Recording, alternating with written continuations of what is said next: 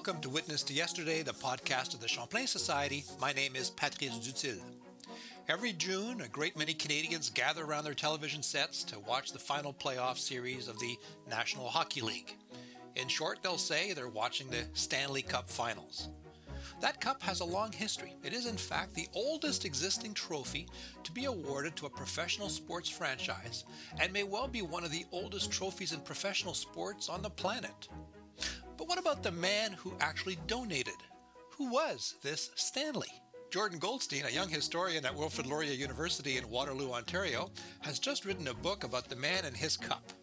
The book is entitled Canada's Holy Grail, Lord Stanley's Political Motivation to Donate the Stanley Cup, and it's published by the University of Toronto Press. We reached Dr. Goldstein at his office in Hillsburg, Ontario. Jordan, it's a pleasure to welcome you to Witness to Yesterday. Thank you very much for having me, Patrice. It's a wonderful opportunity, so thank you.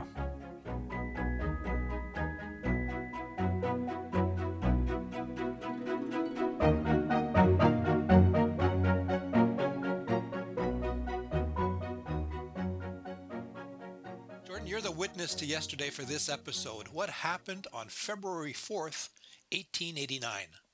This is a really fun date. There's a lot of really intriguing dates in the early hockey history, especially in Canada, but not many people know this date. And even if they do know the date, they certainly don't know the significance of it. This was the date that Lord Stanley and his family witnessed their very first ice hockey match when they spectated at the Montreal Winter Carnival. And this sparked a love affair, not just with Lord Stanley himself, but with his entire family. You see, Lord Stanley, serving as the 6th Governor General of Canada, was just recently sent over from England in the summer of 1888. So this was his first taste and experience of the winter, and in particular of the winter sports. That were gracing Canada at that time. And he, his sons, his daughter, they fell head over heels with this fast, rugged sport. And over their next 3 or 4 years in Canada, they actually affected its organization and its standardization to a larger degree than most people realize. And this sort of culminated when he donated the Stanley Cup, or what became known as the Stanley Cup, in March of 1892. Now, apparently the reporters said that the vice-regal party was, and I quote, immensely delighted with it. Did they have fights? I don't know if that game had fights or not, but certainly early hockey was far more of a violent affair than even it is now. The very first written account of hockey from 1875 in the city of Montreal talks about fisticuffs, and I believe somebody broke a bench over somebody else's back or their head. So the very first recorded hockey matches, existed in violence. So it's probable that there was some chicanery and some violence at the game, but that's not what impressed Stanley about it. It was more the fast-paced action and the dynamism and sort of the team play. Hockey was a very different game at that time. It resembled almost like rugby on skates. There was no forward passing. You could only stick handle past opponents. There were goaltenders, but nobody was raising the puck. There was 7 on the ice instead of 6. So it was a bit of a different game, but certainly something that captured their imagination, the entire Stanley family, because there was nothing like it over in England. Yeah. So let's talk about the cup itself.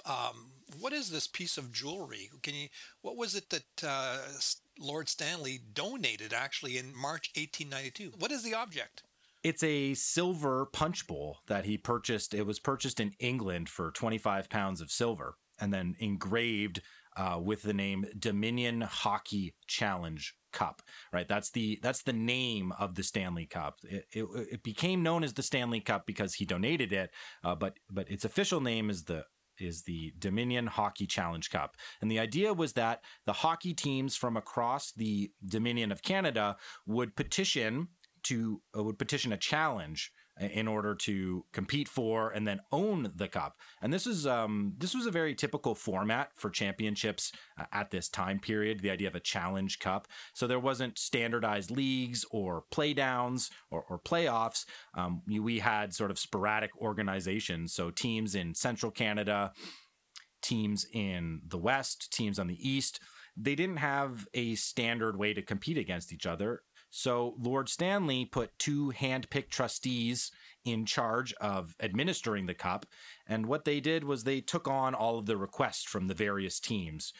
So you'd have teams writing into these trustees. We went, 10-0 in our league, and we beat this team and that team. Therefore, we deserve to play for the National Championship of Canada. And sometimes you could get 2 or 3 of these matches a year, depending on weather conditions and depending on worthy challenges. It's worth saying that the hockey season in those days was maybe 8-10 weeks. I mean, it was January to mid-March, right? Yeah, lucky if it was in December. I mean, hockey.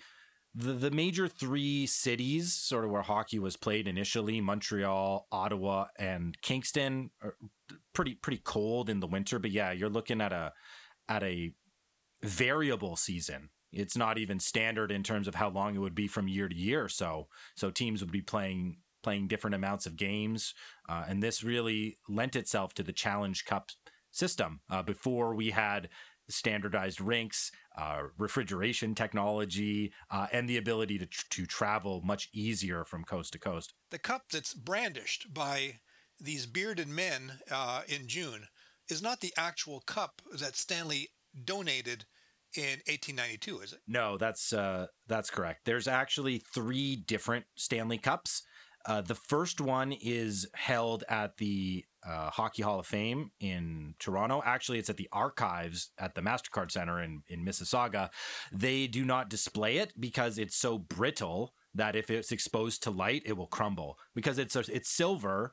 But the teams that won the first cup didn't treat it with a lot of care.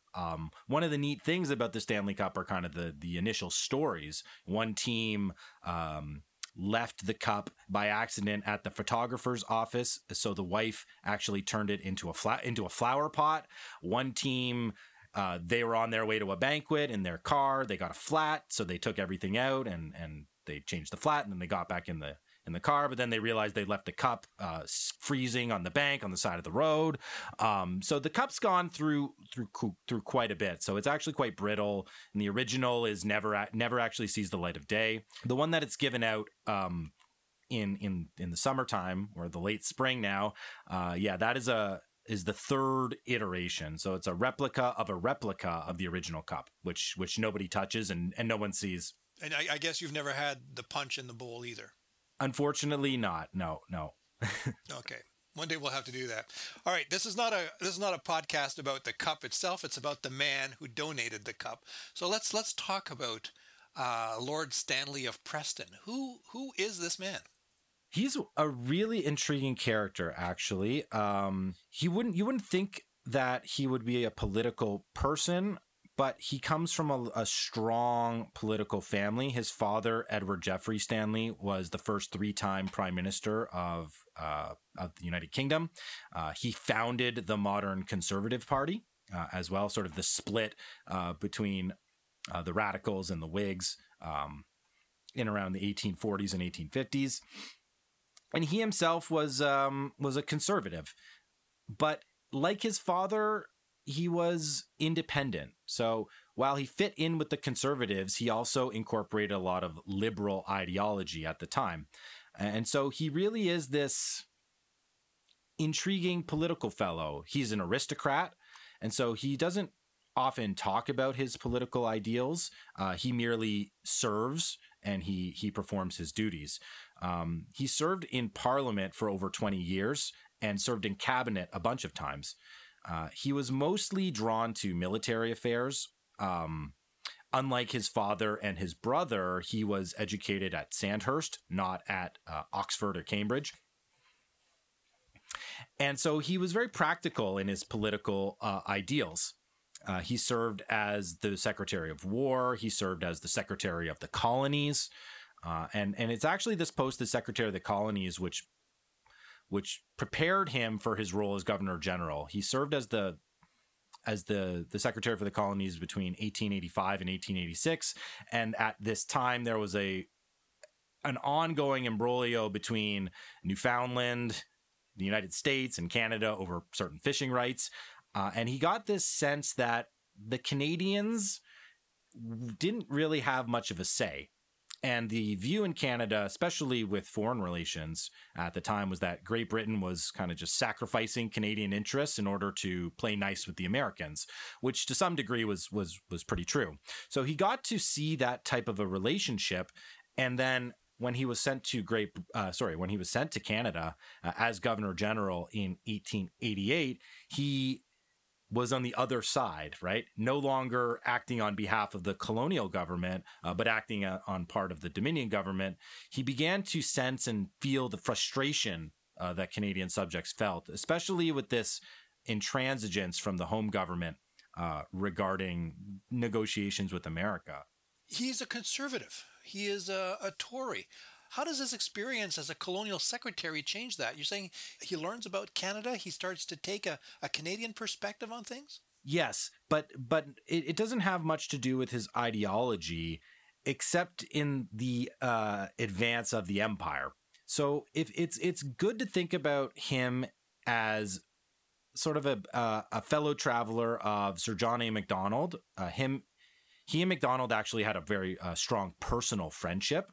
And Lord Stanley, even though he wasn't supposed to publicly support either the Conservatives or at that time the Liberals led by Wilfrid Laurier, in his private correspondence, which is detailed in the book, there's a lot of back and forth between the two of them, strategizing, talking about how to defeat the Liberals and how to ensure that the Conservatives are the ones who lead Canada, because at this time, Canada's national future is uncertain. Many people at the time thought that there were two destinies for Canada. If the Liberals and Wilfrid Laurier were elected in 1891 with their plank of unrestricted reciprocity with the United States, that Canada would just become annexed right into the United States. I forget what number of state it would have been at that. They would have been at that time, but that was one idea. The other mainstream idea was that Canada would fold back into an enlarged British Empire, and this is the idea of imperial federation. That the Dominions would form a sort of a team with England and the United Kingdom to govern the empire. So Canada would be free at home domestically, but they would get an outsized role in helping to manage the external affairs of the empire. There were not a lot of people that thought Canada as an independent country from the United States and Great Britain would be the future. And so Lord Stanley exists in this intriguing moment in Canadian history, 25 years or so after Confederation, with this state of national uncertainty that sort of dominates thinking, basically in the intellectual circles and in the political circles. Now, your book is very clever in situating this gift of a cup, the punch bowl, in a political context. Tell me about the Canadian idea as it stood in the 1890s, the early 1890s, particularly as it played itself out in the 1891 election. Ah, yes. The 1891 election is intriguing because it's this sort of pivot point. It's if people out there listening remember the very famous slogan, like the old flag, the old leader, this was pitting the two destinies of Canada against each other. Sir John A. Macdonald, the Conservatives, the national policy, tariffs, imperial preference, versus Wilfrid Laurier, unrestricted reciprocity, free trade, and more of a sentimental connection with the British Empire and more of a commercial relationship with the United States. So Canada is teetering, and one of my good friends and fellow Canadian historians, Dr. Graham Thompson, he's I lean on his work on this quite a bit, and he's an excellent Wilfrid Laurier scholar. This was a much closer election than most people think. If you look at the seat totals, yes, the Conservatives sort of dominate the Liberals, but if you look more into like the vote totals, it's much closer to a 48, 49, 51, 52 affair. So Canada is pretty divided in terms of its political sentiments. Canada exists as an anomaly. In the 19th century, the dominant political ideal is the theory of nationalism, right? The coming of the nation state. And this theory suggests that the state should be powerful and the state must rest upon the nation.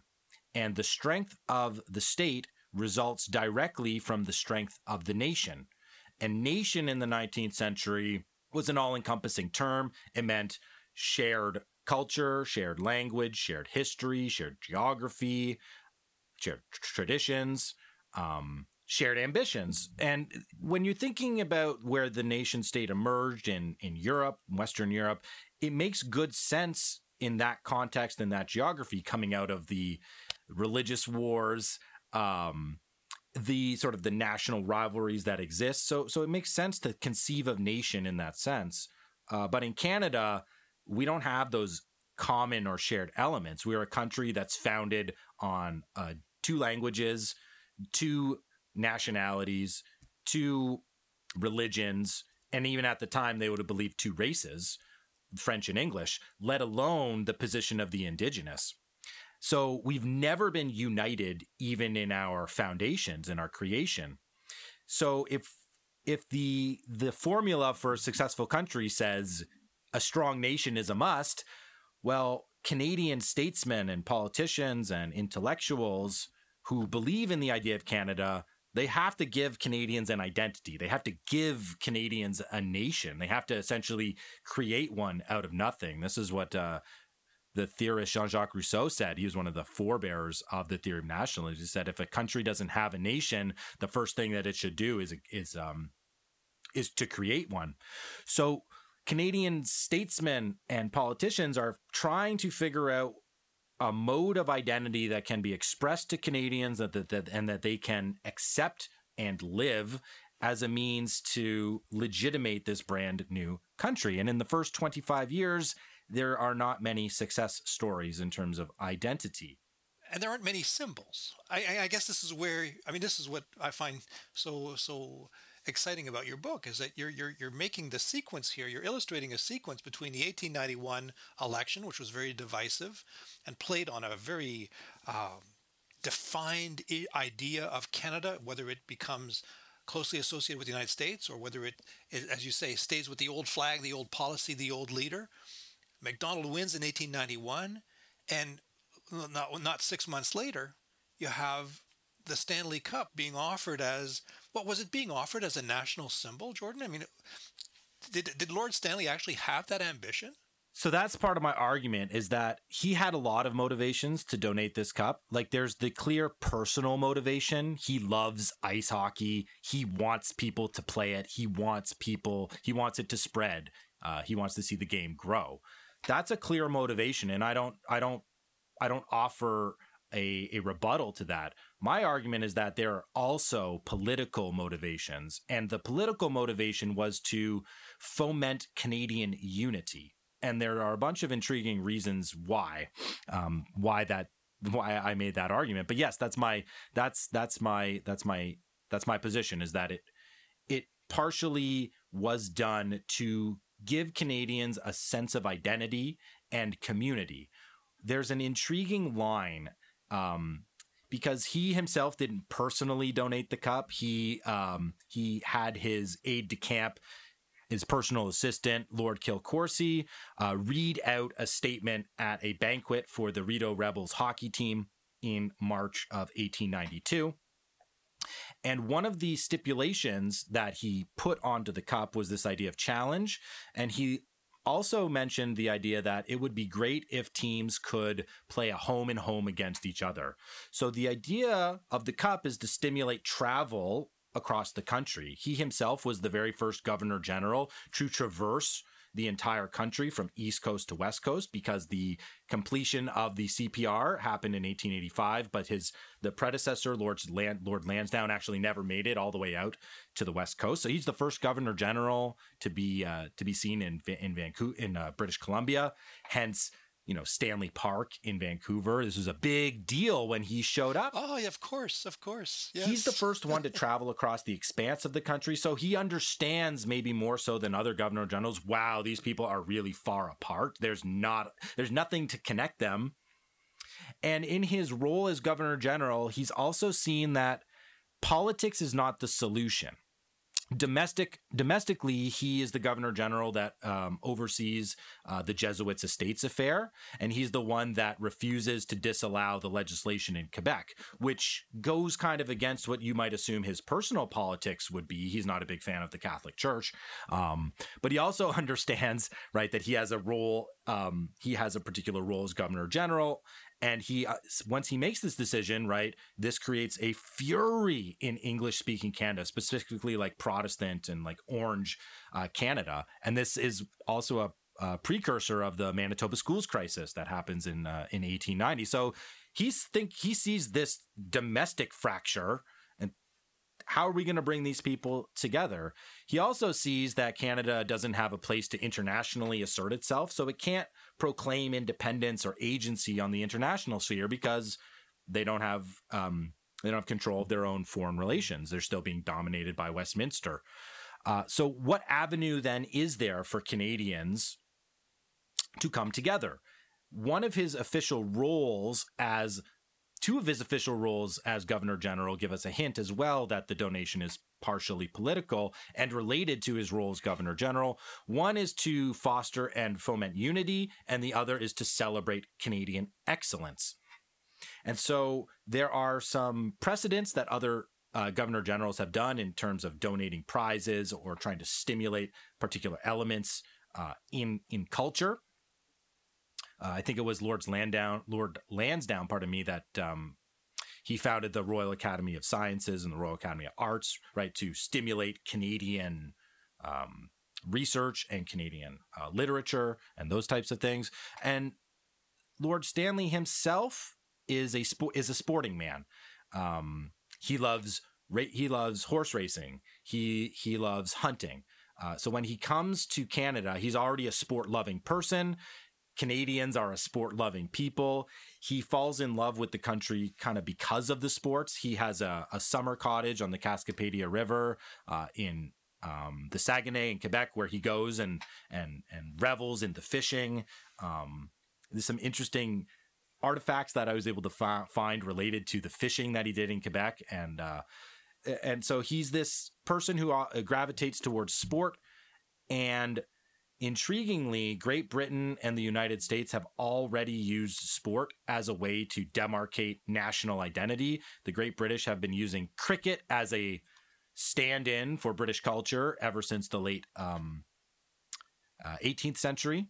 The Americans create baseball in the 1840s, and by the 1850s, it's already being talked about as America's national pastime. And it's certainly after the conclusion of the American Civil War, it is a huge unifier in terms of bringing the sections together.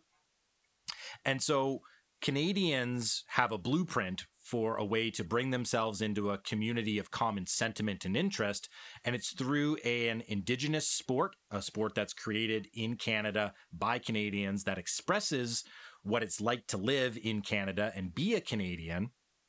So hockey is kind of that sport. Lord Stanley gives it the royal seal of approval, right, because he represents the Queen. And all of a sudden, within a few years, hockey is by far the most popular sport in Canada. Winter sport, I should say. And in particular, it's already being identified as a national symbol of pride and culture.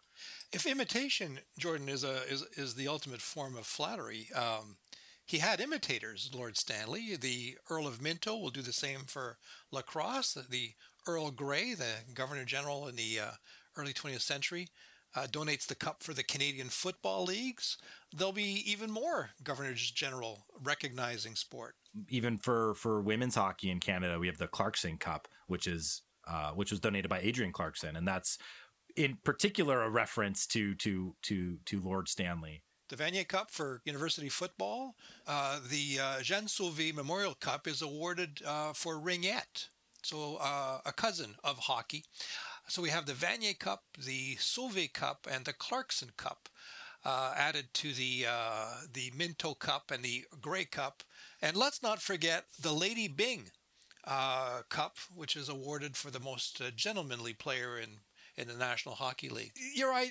The idea here is that there's a lot more to the Stanley Cup than a piece of hardware. It actually, for you, enshrines a certain idea of Canada in Lord Stanley's mind in the early 1890s. Yes, absolutely. And it relates particularly to hockey's winter essence, because when we're talking about using a sport to demarcate a national identity, it has to be the right sport.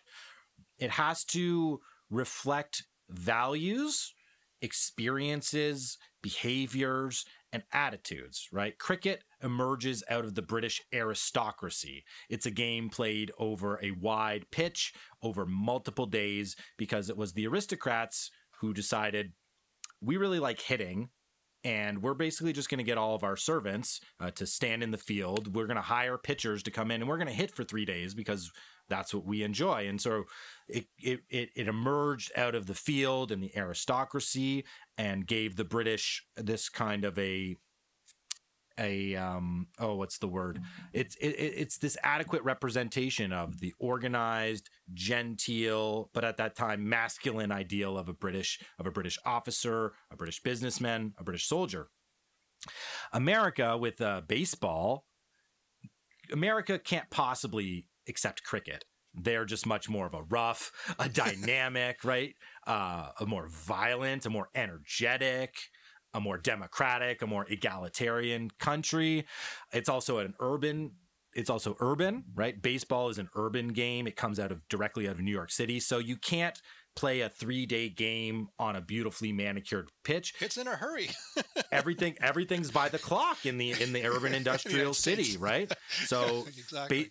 Baseball, and it's funny that you mentioned that by the clock, but that's exactly why baseball exists outside of time, because baseball was an escape from the rigors of the clock that dominated every single facet of your life in the urban industrial environment of the 19th century.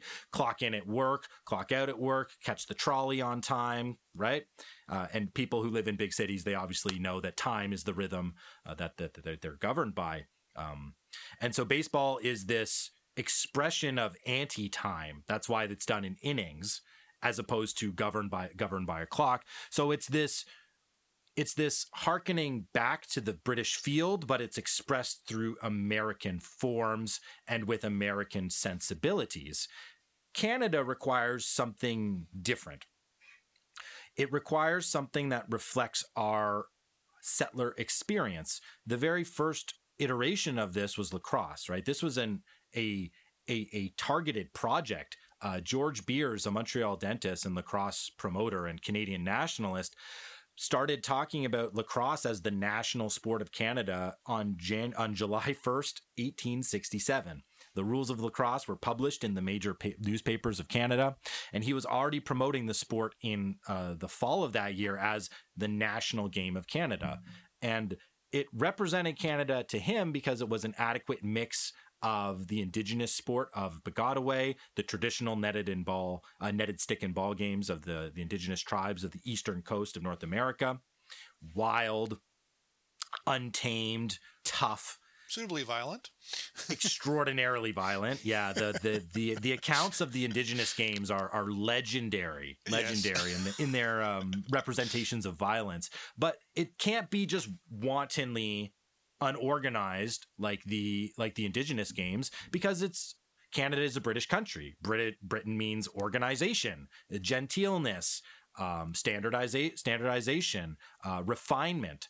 So lacrosse is brought under control, right? It's standardized in terms of the pitch, the people that are, how many players are on it, the positions, the time to play the game. So it's this adequate mix of the wild and the civil, which is the experience and the definition of Canada kind of at this time, right? It's this not uninhabited, but vast, harsh, unforgiving environment that's been tamed by British civilization.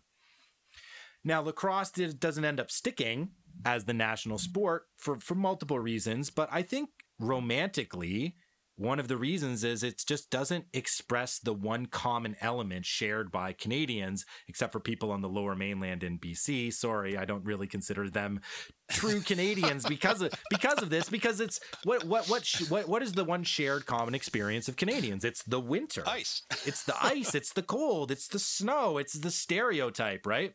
And it shouldn't be surprising that George Beers was also one of the creators and the founders of the Montreal Winter Carnival, which was a huge international tourist draw in the 1880s to bring people to Canada and to disabuse them of the fact that we were just this inhospitable, cold and frozen tundra. But in fact, what Canadians do is we embrace the cold, we embrace the winter, and we play sports.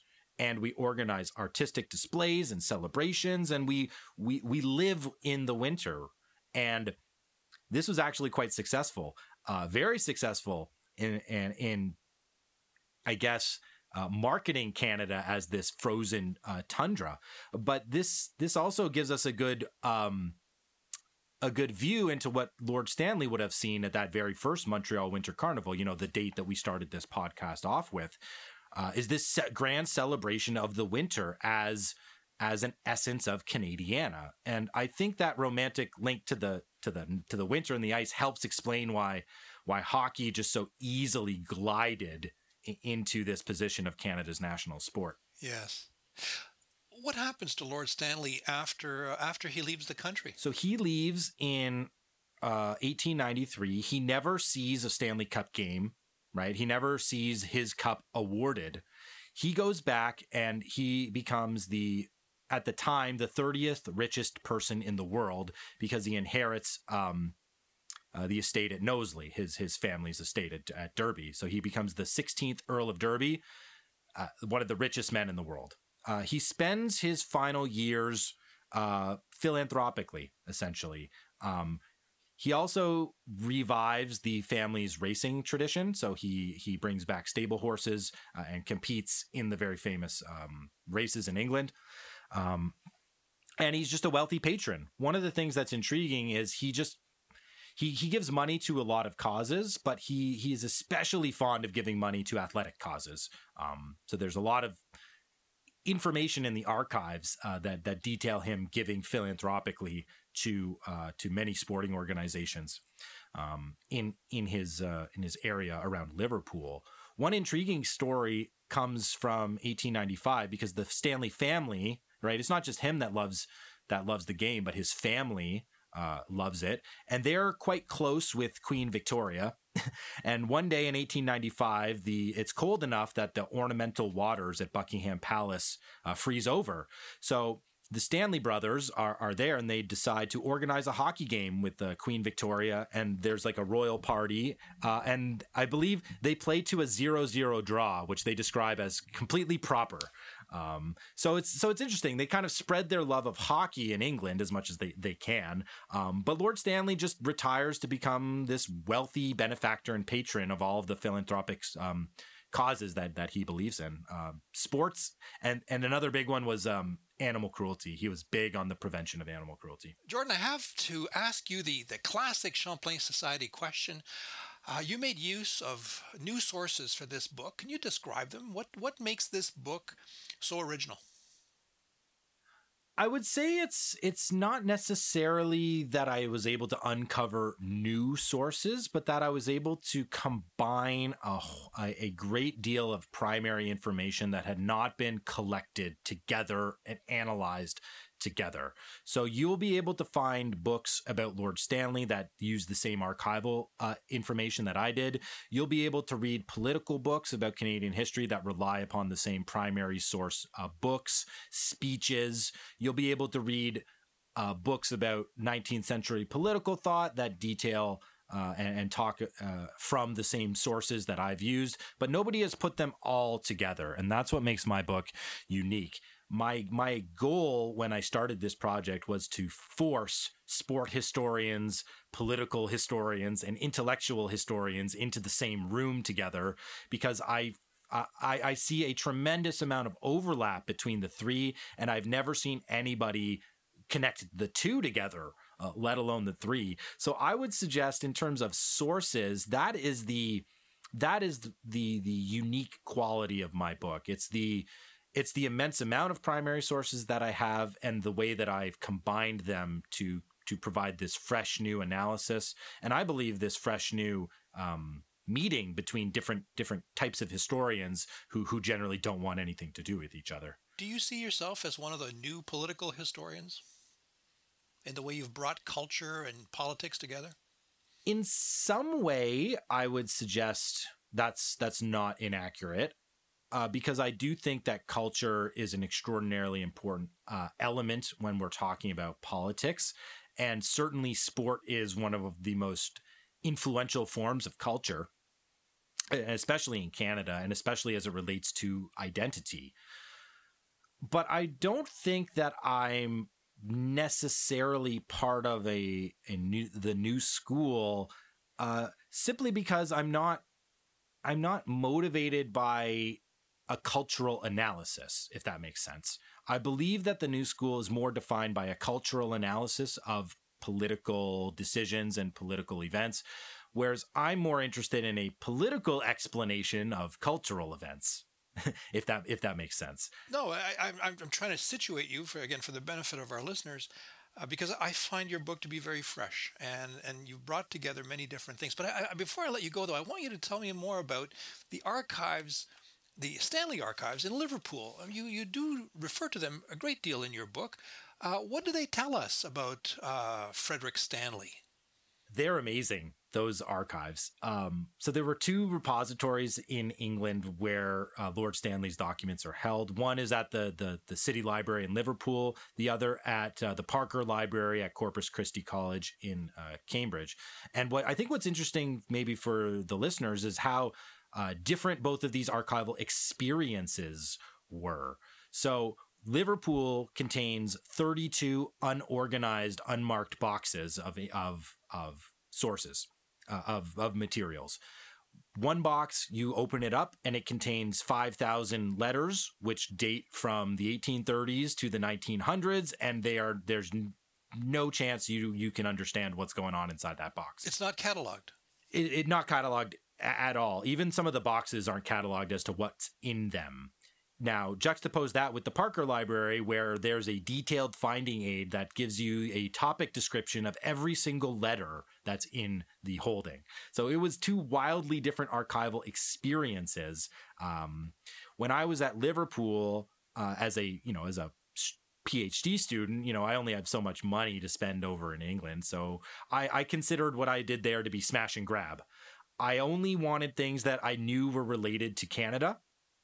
And there were 4 boxes that just related to his Canadian experiences. So I poured through those diligently, and I left the 27 other boxes basically untouched. One of those boxes, this sort of goes to one of the stories I was talking about earlier. One of those boxes just contained cardboard cutouts of the fish that they caught one summer in Quebec.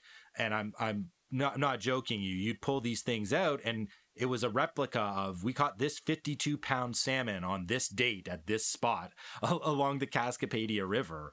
And so the fact that he brought those back and kept them shows, I think, a pretty interesting love affair with fishing and sport. Maybe you've got an illustrated volume coming out of this box. Oh my goodness, it's pretty interesting. But so that gives you a sense of what it was like. But to pull out some of his things at Liverpool, I didn't really get a chance to analyze it. When I was at Cambridge, I found what I would consider to be one of the big finds, one of the big pieces.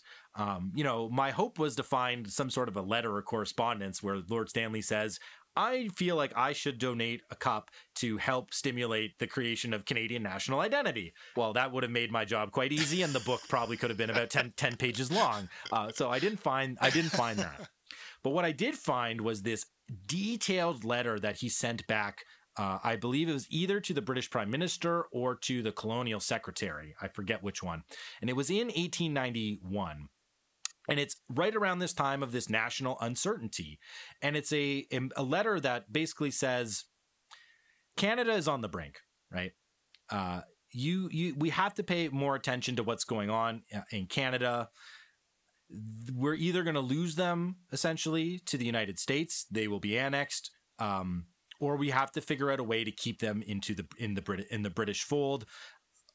And it's this clear moment where he elucidates the precise political debate that's going on. It's almost as if he has an inside view into, the debates between somebody like Goldman Smith versus somebody like George Parkin, right? These two wildly divergent characters at that time period who are pushing for drastically different visions of a Canadian future. And here he is, Lord Stanley, this person who people mistakenly assume is unpolitical or who is unaware of the political complexities of this country. Here he is in a letter back to, I forget again, it's either the Prime Minister or the Colonial Secretary, where he's relating the precise dilemmas facing Canadian national identity. So this was a great moment for me when I found this, because this lets me know that he's thinking about this stuff, he knows about it, and he also is tying this to his aristocratic duty as the Governor General. He knows he's got to do something about it. As a politician, he's not one to proclaim his ideals or his visions because he's an aristocrat, and he believes that aristocrats serve in politics out of duty and not out of personal goals or aspirations. So this is one reason why it's difficult for us to get any political opinions from him, but it also shows that when we can pinpoint his private political opinions, we can trace that lineage to his public actions and see if they are congruent with the duties of the office. And as the Governor General, it all just syncs up so nicely so that he can act on his personal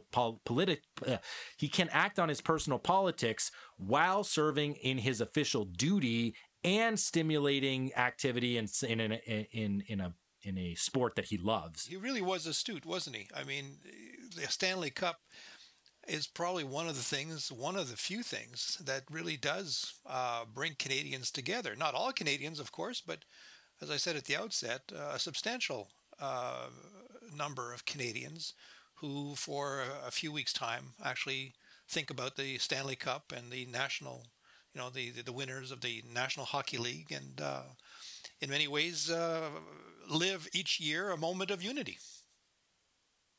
Absolutely. And I think his understanding that a cultural solution was the only thing that could bring Canadians together was also quite prescient, because we're still a country that's politically fragmented and divided amongst many different competing interests. I mean, just the sectional difference, the regional difference in Canada alone makes it very hard for us to come to any sort of a common political understanding. But the community of sentiment and interests, that's something that can unify us. And I think you see this most strikingly at the Olympics.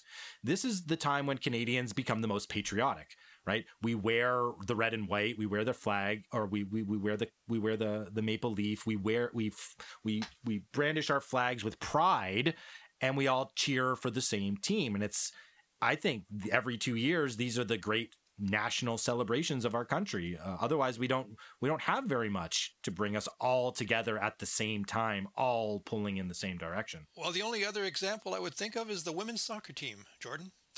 Yeah. Thank you so much, Jordan, for taking the time to talk to me about your book. Thank you very much for hosting me. It was a great pleasure to talk to you, and I appreciate it.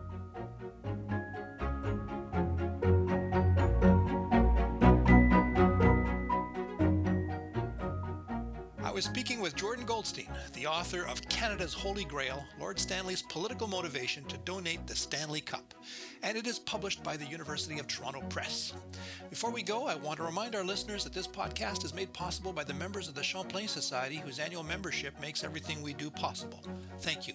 Thanks also to our growing list of sponsors, including the Hudson's Bay Company Foundation, the L.R. Wilson Institute of History at McMaster University, and a consortium of Canadian scholarly book publishers that includes the University of Toronto Press, the University of British Columbia Press, the McGill Queen's University Press, the University of Regina Press, and the University of Ottawa Press.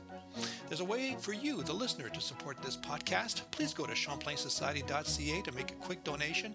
The Champlain Society is a registered charity and will provide you with a tax receipt for any donation over $20. Any support goes a long way, as the Champlain Society receives no money from the government for its operations, and that always surprises people. And don't forget to support this podcast by telling all your friends in whatever way you prefer. My name is Patrice Dutil. This interview was recorded as the Omicron virus is ruining our lives on January 11th, 2022. It was produced by Jessica Schmidt. Thank you, everybody. We'll see you next time.